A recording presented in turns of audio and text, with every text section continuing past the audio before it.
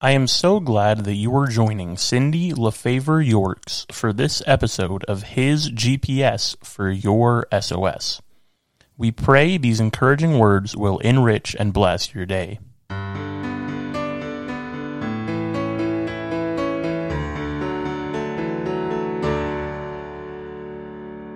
Part 3. The Breastplate of Righteousness. As we continue our series, Unpacking the Armor of God, let's take another look at Ephesians 6:13. Here, Paul reminds us that we are called to stand firm with God and withstand what is thrown at us by our enemy Satan. Paul refers in this passage to the evil day. Whether this references a particular day of temptation and woe, or simply refers to the degradation of our times, is difficult to determine. What we do know is that God's armor sustains us through both scenarios. We have but one responsibility. We need to take the initiative to put it on. Knowing about the armor, and even believing it protects us, doesn't do us any good if we let it sit at the foot of our beds every morning and walk right past it. But when it comes to the breastplate, we would do well to understand that this part of the armor protects the core of our beings. What is a breastplate, you may be wondering? I actually just assumed it was kind of a turtle shell to protect the heart and midriff before I looked it up, but it's so much more than that.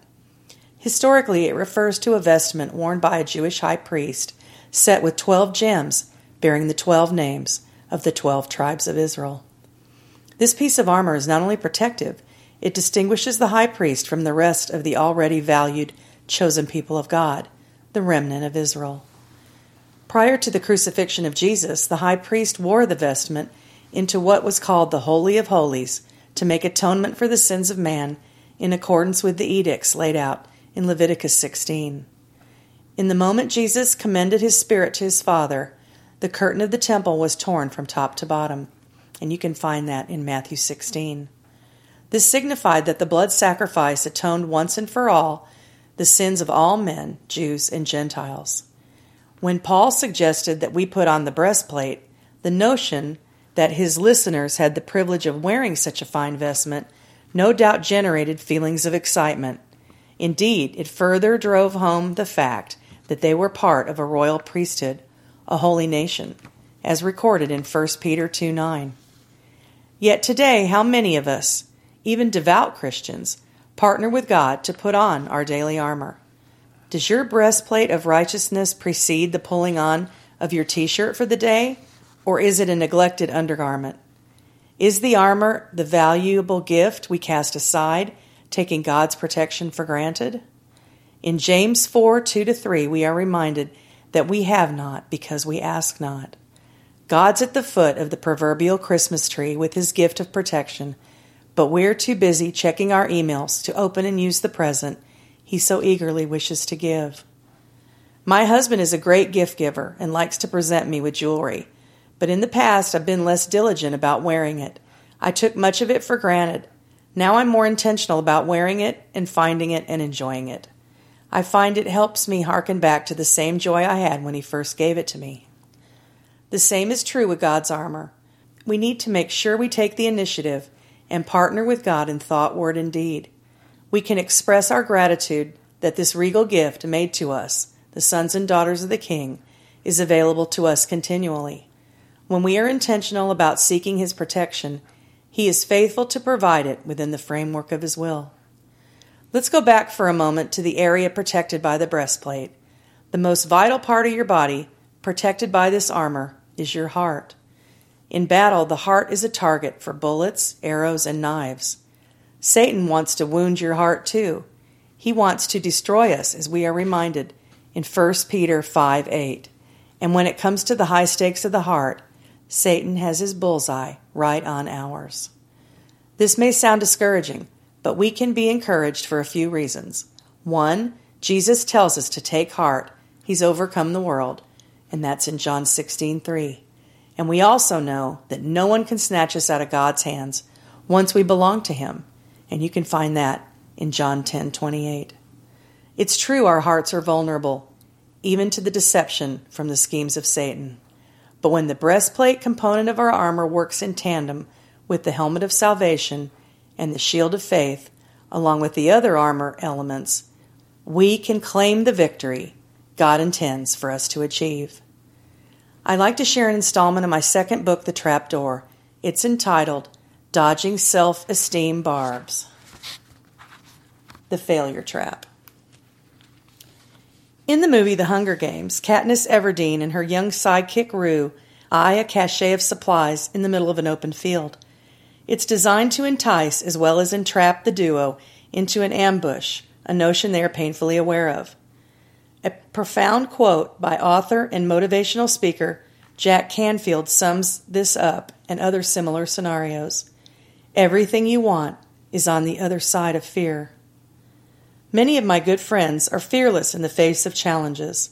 My admiration of this quality in them, as well as my shame that I don't possess it, is probably what draws me to them all the more.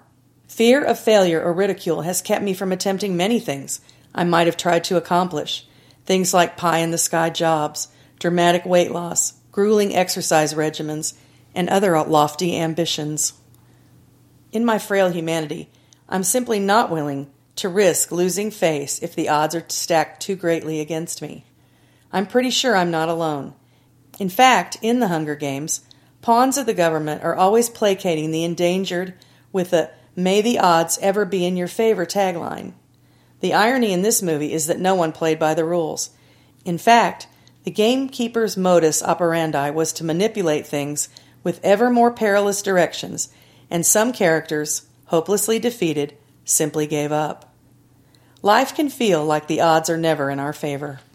But when we look to God to help us discern levels of palatable risk, we can accomplish things He has in mind for us to do.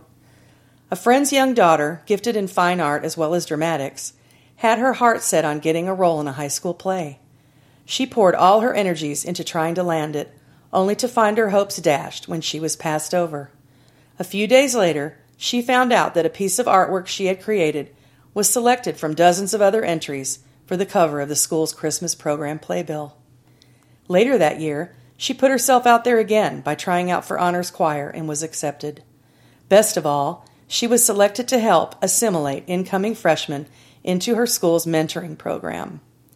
Had God not grown her through setbacks, and had she not kept setting her fears aside, she would not have achieved all God intended for her own life, as well as for those who she's now destined to touch.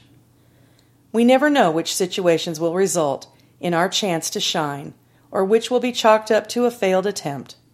But we should press on, as Paul says in Philippians 3:14. Of all the authors of the Bible, no one had to fight more than Paul to overcome past failures. He was a terrorist turned lifesaver for God's eternal kingdom. His uphill battle of converting Christian souls in hostile environments would have been enough to cause many less dedicated and tenacious souls to hang up their proverbial hats. What opportunity are you running away from that God wants you to try to seize? And the keys to kingdom living are: fight your inclination to give up on goals and dreams, to break through the ceiling of complacency with God's help. And the doorpost is, in their hearts, humans plan their course, but the Lord establishes their steps. And that's from Proverbs 16:9. Thank you for joining us today for this episode of His GPS for your SOS. Cindy also posts encouragement daily on Instagram. Her blogs can be found on her website, cindyyorks.com. Her entire Door Devotion trilogy is now available on Amazon.